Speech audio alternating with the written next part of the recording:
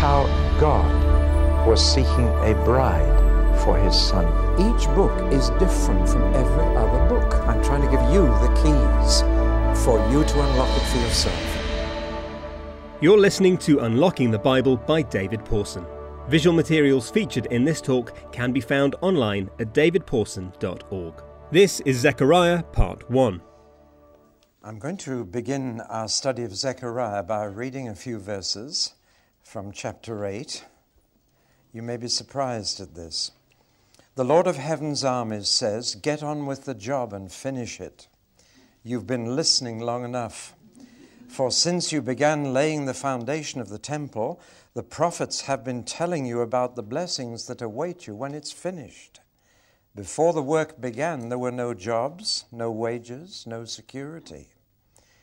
If you left the city, there was no assurance you would ever return, for crime was rampant. But it is all so different now, says the Lord of Heaven's armies, for I am sowing peace and prosperity among you. Your crops will prosper. The grapevines will be weighted down with fruit. The ground will be fertile with plenty of rain. And all these blessings will be given to the people left in the land. May you be as poor as Judah, the heathen used to say to those they cursed. But no longer, for now Judah is a word of blessing, not a curse. May you be as prosperous and happy as Judah is, they'll say. So don't get afraid or discouraged. Get on with rebuilding the temple." Now I read that because that could have been Haggai speaking. That's exactly the message of Haggai.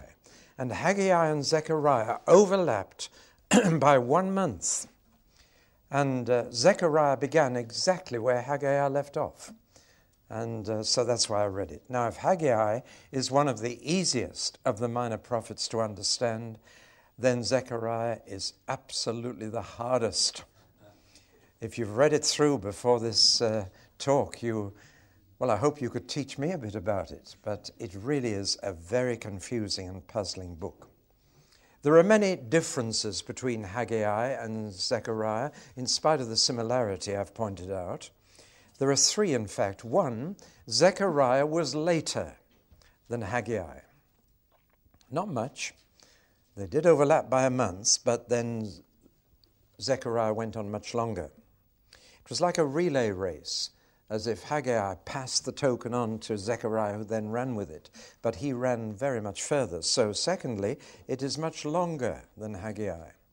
12 chapters and 11 pages instead of just a couple. And thirdly, he did go on at least for 2 years. And that gave him much more revelation to share. But the biggest difference is that Zechariah looked into the far distant future. Haggai dealt with the present and the immediate problems and the immediate future. But Haggai seemed to be able to look far forward, right to the end of time altogether. And some of his more immediate future predictions are all bundled up with some of his very distant future predictions, and that leaves us in confusion. Which time is he talking about? And we'll have to try and sort that out a bit. There is more poetry in Zechariah than Haggai, just a bit more, as we'll see. But above all, this is what we call an apocalyptic book. That's still prophecy, but it's a particular kind of prophecy that's different from the other kind.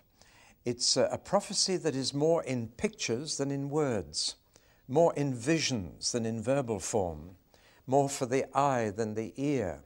And so apocalyptic prophecies are full of symbols, weird pictures, animals play quite a large part in apocalyptic prophecy. And above all, angels come into the picture in apocalyptic prophecy. They don't normally. And there are angels who show people the pictures and then explain the pictures to them. Now, what does all this remind you of? The book of Revelation. It also reminds you of the second half of the book of Daniel, which is also apocalyptic, and a few parts of the prophet Ezekiel. Do you remember Ezekiel saw great big wheels with eyes all round the rim and wheels within wheels like a sort of gyroscope rushing here and there around the sky? That's all what we call apocalyptic prophecy. The reason why it comes in this strange form is very simple. It's very difficult to imagine the distant future. You can imagine the near future quite easily, because that's just simply the present trends being worked out. But, how would you describe life today to somebody living 1,000 years ago? How would you describe television to them? They would have little or no understanding. The only way you can describe the distant future to people is to try and give it in the form of a picture or a symbol, and then explain the symbol to them. So we're dealing in Zechariah with a very different kind of prophecy. So we have horses of different colors, plus riders. We have horns and blacksmiths. We have stones with 7 eyes on each stone. We have measuring lines and olive trees and candlesticks, women in baskets and women with storks' wings and flying scrolls. Now, all this kind of thing is so strange and rather difficult for us. We're down-to-earth, matter-of-fact people, and we understand people who call a spade. We understand Haggai very easily. He says, get on with the job, finish the temple, and God will bless you. Well, now, who needs any explanation of that? But Zechariah is a different kettle of fish. So, let's look first at the prophet. His name means God remembers. And that's quite significant. God remembers. But it's a very common name in the Old Testament. I've counted 29 people called Zechariah in the Old Testament. Very common name. He was a priest, and that also is very significant. Here we've got a priest who is also a prophet. Now, I told you that 2 out of 15 people coming back from Babylon were priests. It was a religious return. The people came back purely to reestablish God's name in Jerusalem. They certainly didn't come back because the land was going to be more fertile or because trading would be better. They came back for spiritual reasons, and so a high number of priests returned. And there are 2 extraordinary developments now which Zechariah highlights. The first development is that now priests are going to replace prophets. For the next 400 years, there are going to be no prophets, just priests. And Zechariah, being a priest and a prophet, marks a kind of transition. And he predicts that there will come a day when nobody will claim to be a prophet. They'll say, I'm not a prophet, don't call me a prophet. And the priest is replacing the prophet. The second startling development is that the priests are going to take over from the kings as leaders. And one of the things that Zechariah will do as an acted symbol is to make a crown of silver and gold and put it on the head, not of Zerubbabel, who is the prince of the royal line of David, but on Joshua the priest. Now that is an extraordinary development. And for the first time in Israel's history, the office of priest and king will be united. That has only happened once before in the Old Testament, way back in the book of Genesis, a man called Melchizedek, who was the king of Jerusalem before the Jews got it, and who was a priest as well as a king, and who, we know from the New Testament, is the line from which Jesus comes. He is of the order of Melchizedek, not of Levi. He is a priest and a king, and a prophet, of course. So Zechariah marks a kind of fusing of these 3 offices, these 3 positions of leadership. So the priest is taking over from the prophet, and the priest is taking over from the king. And by the time Jesus came, there were only priests. John the Baptist was the first prophet they would get after 400 years. But the leaders, the rulers, were 2 high priests, Annas and Caiaphas. So Zechariah is a very significant book in marking this transition. If you remember, over 2,000 years of Israel's history, from Abraham to Jesus, you can divide the 2,000 very neatly into 4 quarters of 500. During the first 500, from 2,000 to 1,500, they were led by patriarchs, Abraham, Isaac, Jacob, and Joseph. During the next 500 years, from 1500 to 1000, they were led by prophets from Moses to Samuel. From 1000 to 500 BC, they were led by kings or princes. But from 500 to nothing, they were led by priests. And so God had given them a sample of every kind of leadership. And I'm afraid every kind of leadership failed Israel. What they needed was one leader who would combine all these officers in one. And that's what they would get with Jesus. But can you see how the Old Testament prepares the people for the right leader? By showing them first patriarchs, fatherly figures, then prophets, men who spoke from God, then princes who reigned on a throne, and then priests who interceded for them before God.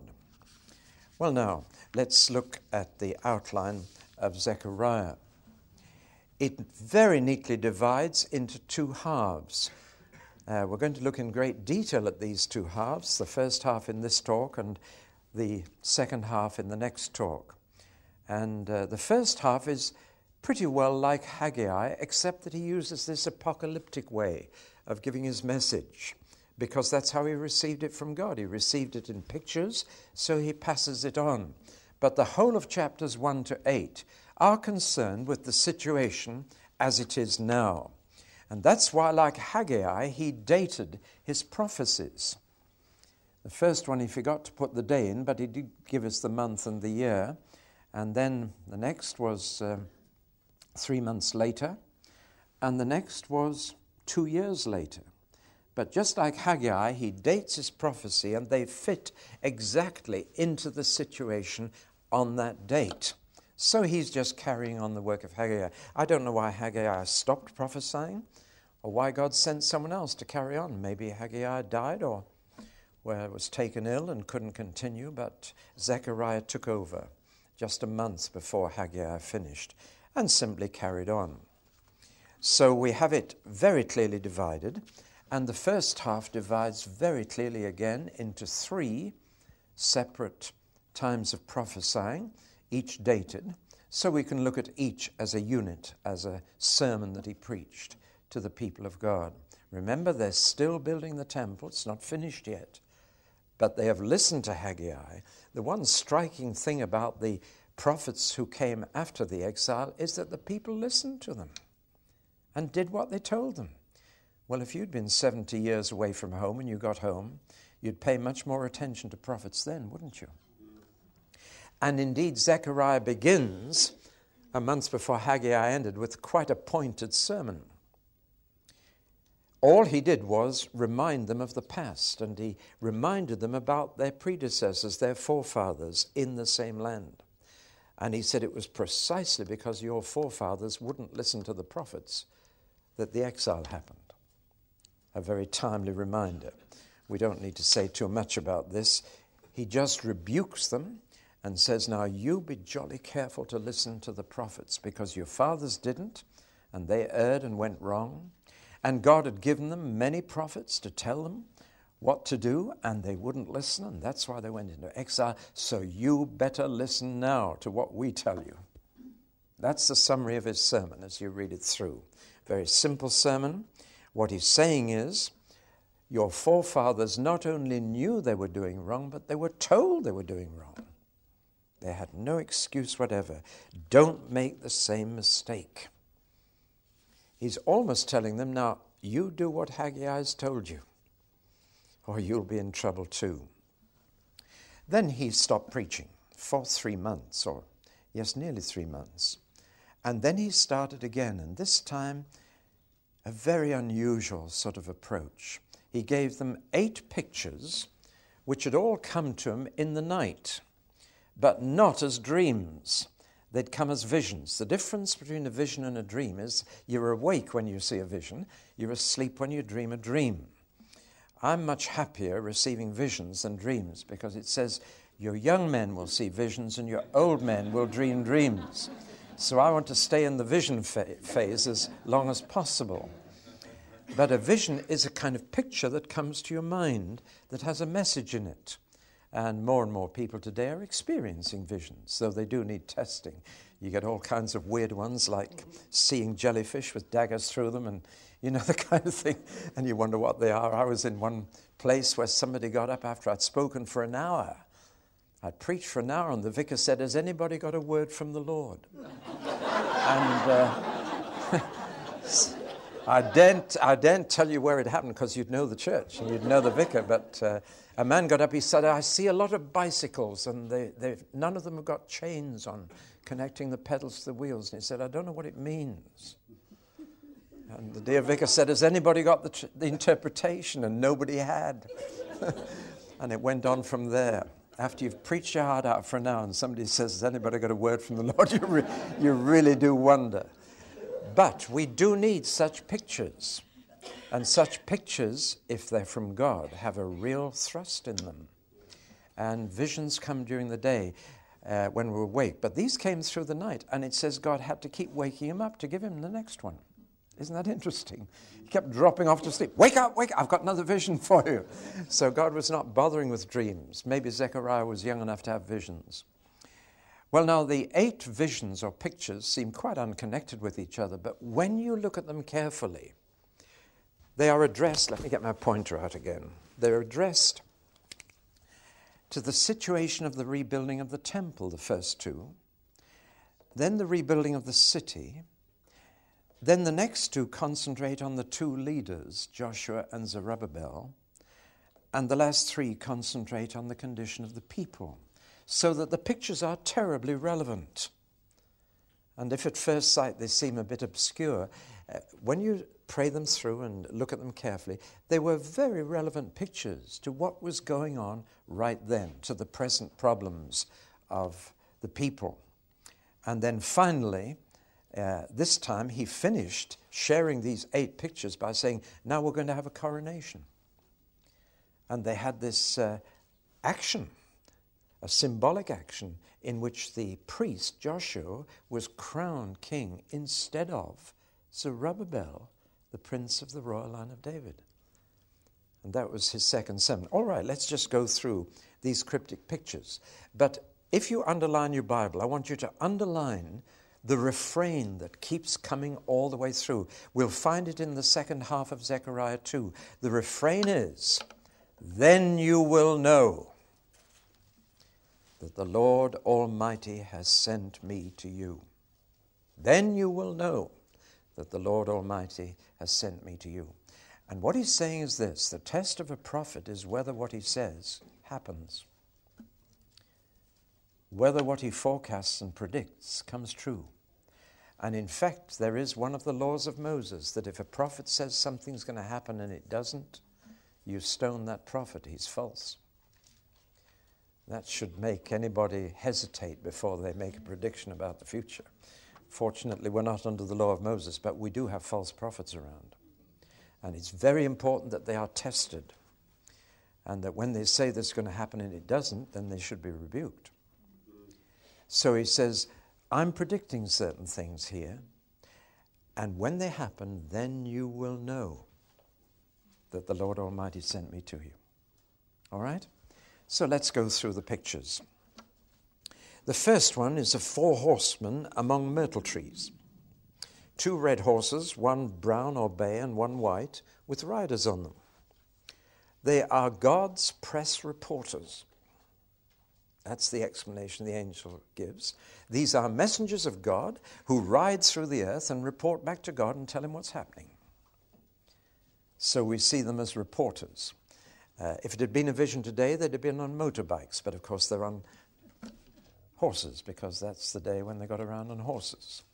And so these are God's reporters reporting back to God. And they are all reporting there is peace in the whole earth. And that was precisely the situation. Because Cyrus had defeated Babylon, and Cyrus was a man of peace, the whole earth was at peace. There were no wars anywhere. And what Zechariah is really saying is, take this opportunity when you won't find yourselves fighting battles out there, to get this whole city rebuilt, to get the temple completed. Don't settle back, but use this window of opportunity to get the job done before you find yourselves having to send soldiers out and fight another war, or find yourselves invaded by someone else. I'm afraid not very long after they were invaded by others, by Egyptians, by Syrians, by Greeks and Romans. But there's a window of peace here when they could get on and rebuild. And really it's saying God has given this window of peace, this short time of peace, so that they're not distracted from the job that's in hand. That's the meaning of the first little picture. I can't go through every detail in the picture, but he also adds that he is angry with those who took them away and with those who've treated them badly. And he's going to deal with them, but not yet. There's going to be this time of peace when God doesn't send war to any nation. Second, 4 horns and blacksmiths. Now, I understand this. Zechariah must have been a farmer of some kind. There are many agricultural pictures here. And I used to dehorn, there's a big spider. I used to dehorn Ayrshire bulls. I don't know if you know Ayrshire cows. They're usually brown and white, and they have horns like that. Very spectacular. But they were very dangerous. I still have a mark behind my ear where one of them caught me. And I looked after about 15 bulls, Ayrshire bulls. And I tell you, you treat them with respect. I even had to put rings in their noses. That's quite an experience. But you've got to get that in, or you'll never be able to control them later. But because those horns were so dangerous, they could smash fences with them, they could certainly deal with you, the practice of dehorning cattle came in. And when they were quite young, we had to take the horns off them. We actually burnt them off or filed them off, cut them off various ways. And you need strong instruments to do it. That's the picture he sees here. He sees 4 blacksmiths dehorning. Now, all through apocalyptic prophecy, a horn is a symbol of the strength of an army. A horn is an aggressive weapon.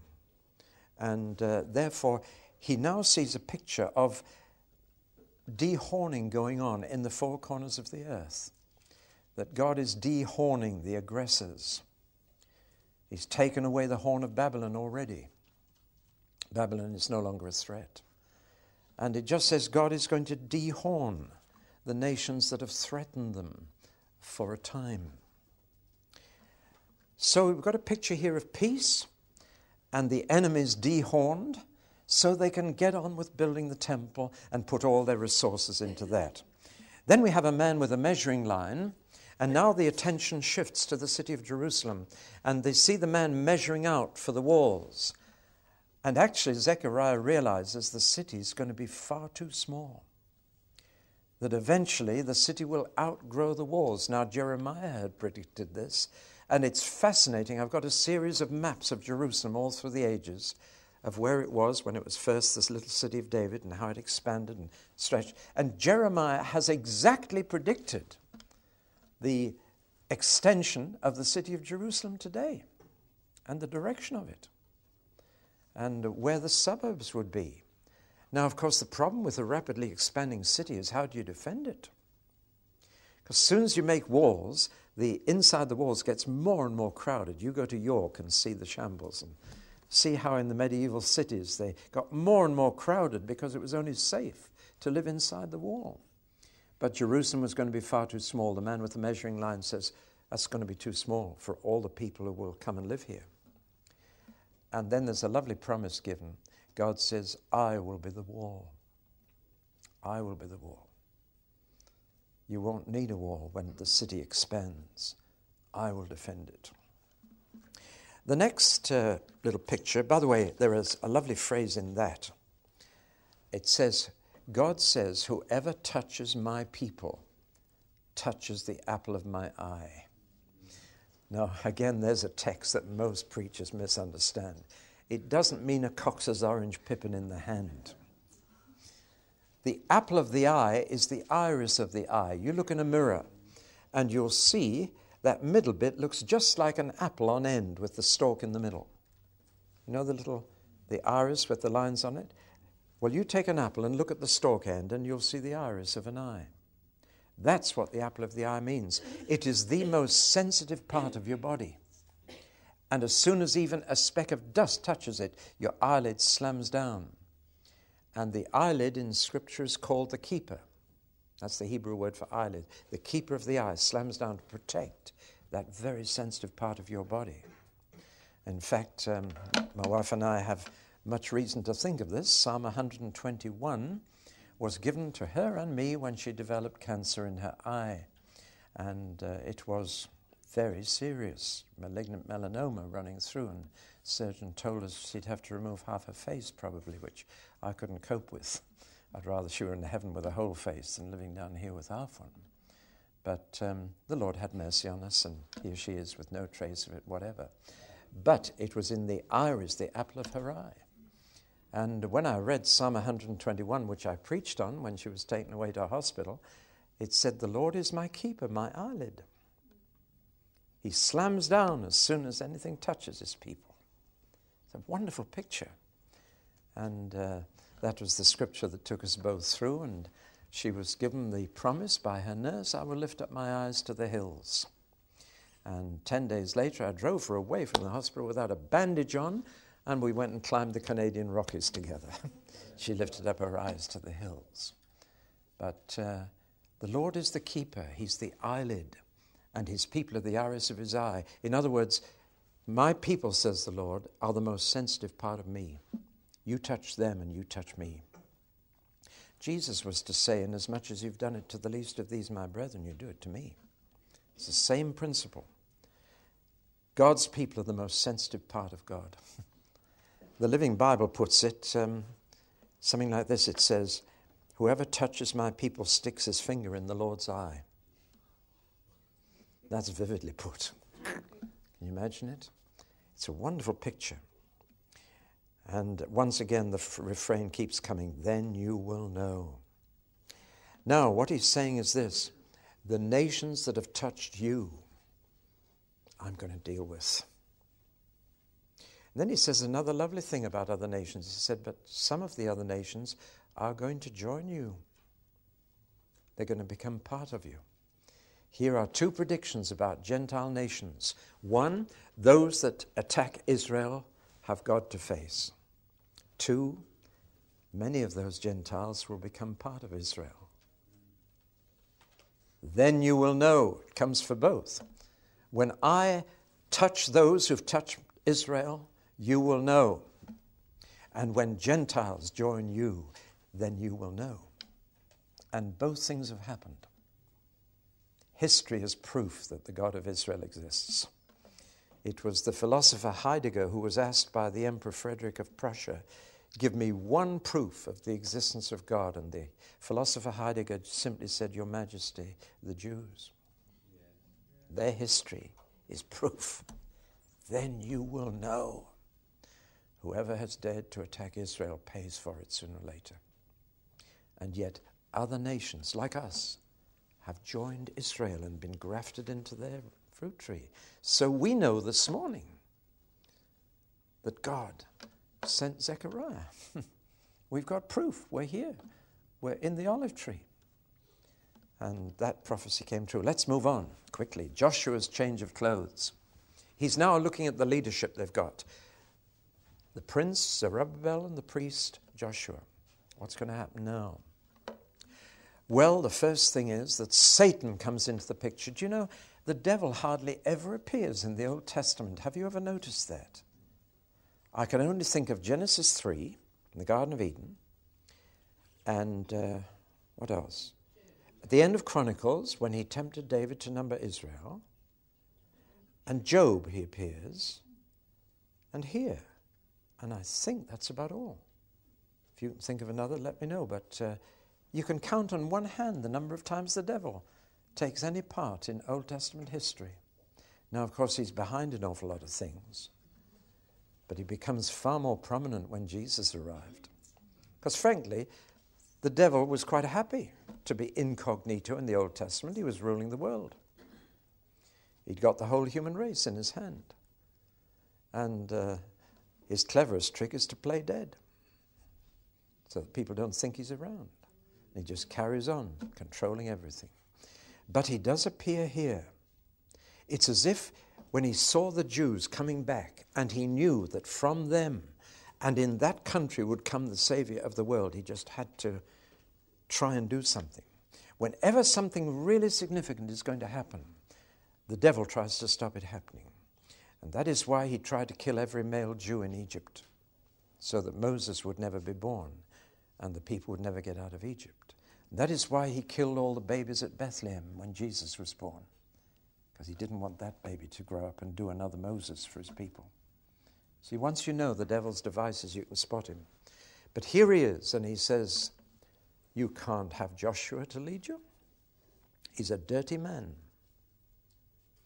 And Zechariah saw Joshua standing in filthy clothes and realized the devil was right. Now, the devil does seem to have the function of the counsel for the prosecution in heaven. I mean, in Job, he's there in heaven, in the counsel of God, criticizing people on earth, accusing them. He is the slanderer, he is the accuser. And here he says, you can't have Joshua. His past is sinful. He was one of those who was sinning that led to the exile, which means he was probably quite elderly. He said, you can't have him. And then in the vision, Zechariah hears that Joshua is like a brand plucked from the burning, like a half-burnt stick pulled out of the fire. Words which years later were used of John Wesley as a little boy of 10 when the rectory in Epworth in Lincolnshire caught fire and he was trapped in an attic and men stood on each other's shoulders and rescued the boy, John Wesley, from the fire. What would have happened had he died? See? England would have gone the same way as the French Revolution, probably. And Wesley lived by these words of Zechariah. For the rest of his life, he said, I'm a brand plucked from the burning. I've been rescued from the Holocaust. And that's how Joshua was seen by God. He's a brand plucked from the burning. He's a stick pulled out of the fire. I've saved him. And then in the vision, the angels come and they take the dirty clothes off and they clothe him in clean clothes, put a clean turban on his head, and the man is clean in God's sight and can be a priest. It's a beautiful picture. And he saw that by God's grace, Joshua, in spite of having shared in the sins of his people earlier, was now clean in God's sight and could be the priest. And God makes a promise that what he'd done for this one Jew, he will one day do for the whole nation. He said, I will remove the sin of this land in a single day. God can clean a person up, make him a priest. And there's another little promise there. In that day, each of you will invite his neighbor to sit under his vine and his fig tree. Words which recall Jesus finding Nathanael. I saw you under your fig tree. Well, there are so many meanings here, hidden meanings that are picked up in the New Testament and that show you how rich were these pictures that God was giving Zechariah. Let's look at the next. He now sees a gold lampstand. You know the 7-branch golden lampstand in the temple? He sees that, but he sees a vessel higher than the lamp with a tube running down into the lamp. And he realizes the vessel is full of oil and that nobody will never ever need to replenish the oil in the lamps because there's a reservoir of oil just flowing through the lampstand. What's all this about? This is about Zerubbabel. And Zerubbabel is seen as someone who has a reservoir of the Holy Spirit pouring through him. The oil, of course, is always a symbol of God's Holy Spirit. That's why the word anointing is used when the Holy Spirit comes on someone. Anointing with oil. Our Queen was anointed with oil when she was crowned. It's called the chrism, that little bit of the ceremony, because chrism or Christ means anointing. Same word. And so Zerubbabel is God's anointed. And the word for anointed in Hebrew is Mashiach, or Messiah, as we call it, but it's really Mashiach, God's anointed one. It's a royal sign. But then comes a text that again has been quoted by so many, not by might, nor by power, but by my Spirit, says the Lord. Boy, that becomes a motto for so many things. What does it mean? Not by might means not by military might. Not by power means not by political power. In other words, the royal line of David must achieve what it achieves, not by having an army, not by gaining political authority, but by the Spirit. And when Jesus came from that royal line, he did not have an army. He said to Pilate, "My kingdom is not of this world, else would my servants fight." What a tragedy that the church ever got that wrong and the Crusades happened. You cannot establish the kingdom of God by military or political power. You can only do it by my Spirit. But the proof that this power was given to Zerubbabel is a most unusual thing, which you may have missed as you read it. It's this. When they got the temple to the top, the topping out ceremony it's called today, and builders used to put a little flag up when they got to the top, there is the capstone, the last stone to go on a gable that joins the two sides as they've been built up. The last stone to go in is the capstone. And it says that Zerubbabel would actually lift that capstone into place with his hands. It's usually quite a heavy stone. And he would actually carry it. And this would be proof to the people. There's the refrain again.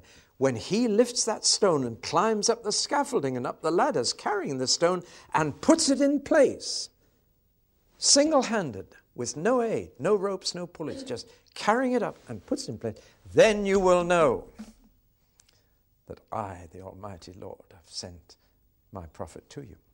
Can you get the scene? Everybody say, he'll never lift that. Not by might nor by power, but by might. That's how Samson carried the gates of the Philistine city away. And now the same Holy Spirit is giving Zerubbabel the power to lift that big stone and get it up. It's like lifting one of your lorries to get the wheel changed. And he lifts the stone and he pops it, the last stone of the temple, which meant that that generation would live to see the temple complete.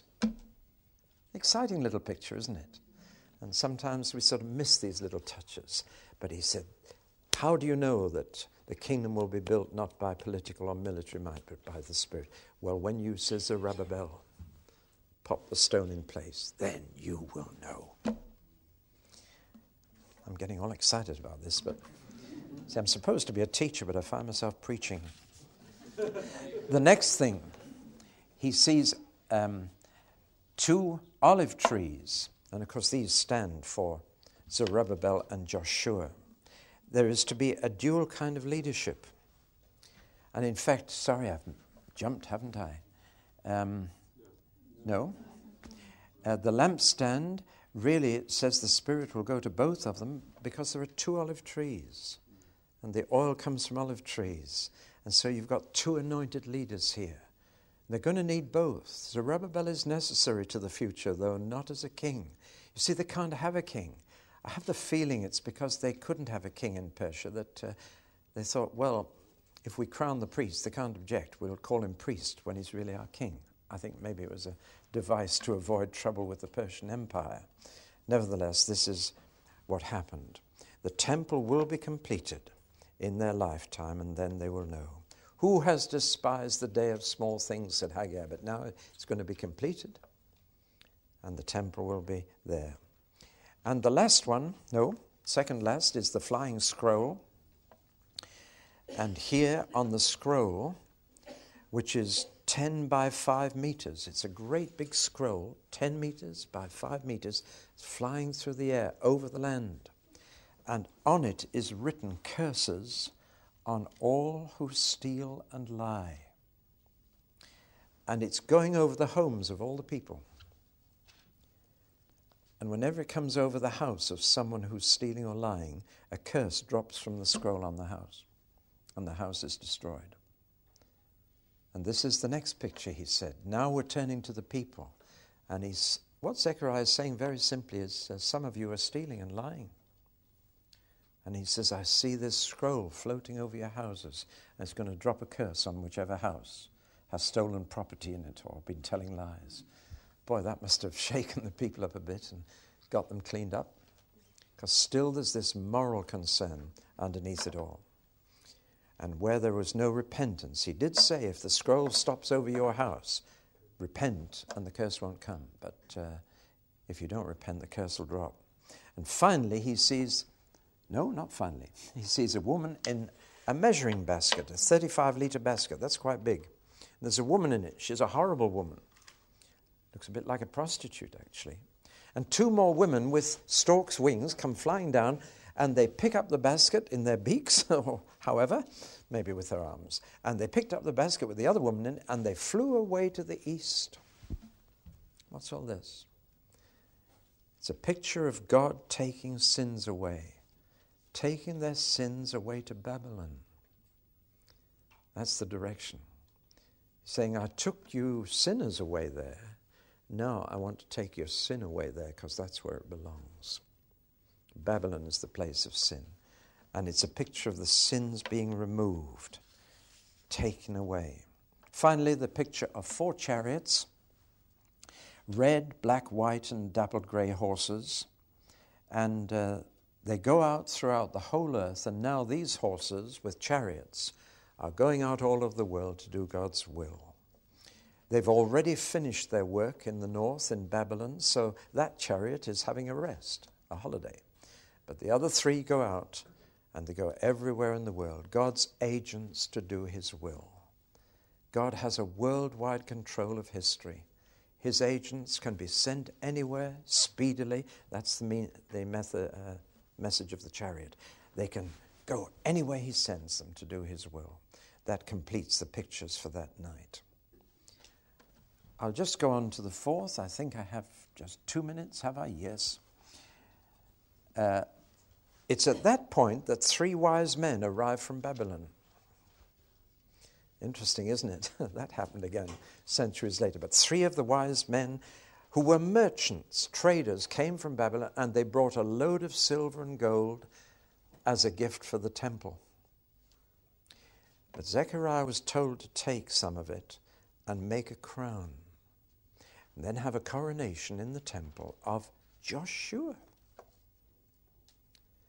Then you will know that I am the Lord. There's the refrain again. But this is a crucial point. First time, as I said earlier, that priest and king were ever united in Israel. They had been united in Jerusalem long before the Jews took it, in the days of Melchizedek. But now the order of Melchizedek is being reestablished. The prince is the king, is the priest, and the 2 are combined. But there is an if in all this. You should always notice the word if. And the word if is, if my people diligently obey. If. God is saying, I'm giving you a king again, but not from the royal line of David this time. I'm giving you a king so that you are a kingdom. But it's the priest, so that Persia won't be upset about you having a king. You can always say, well, he's just our priest. We crown our priests. It's a neat device to encourage them to be the kingdom of Israel again, and yet it's not the true fulfillment of the promises of the Mashiach yet. You have been listening to David Pawson's Unlocking the Bible. Visual materials featured in this talk and other free resources like this can be found online at davidpawson.org.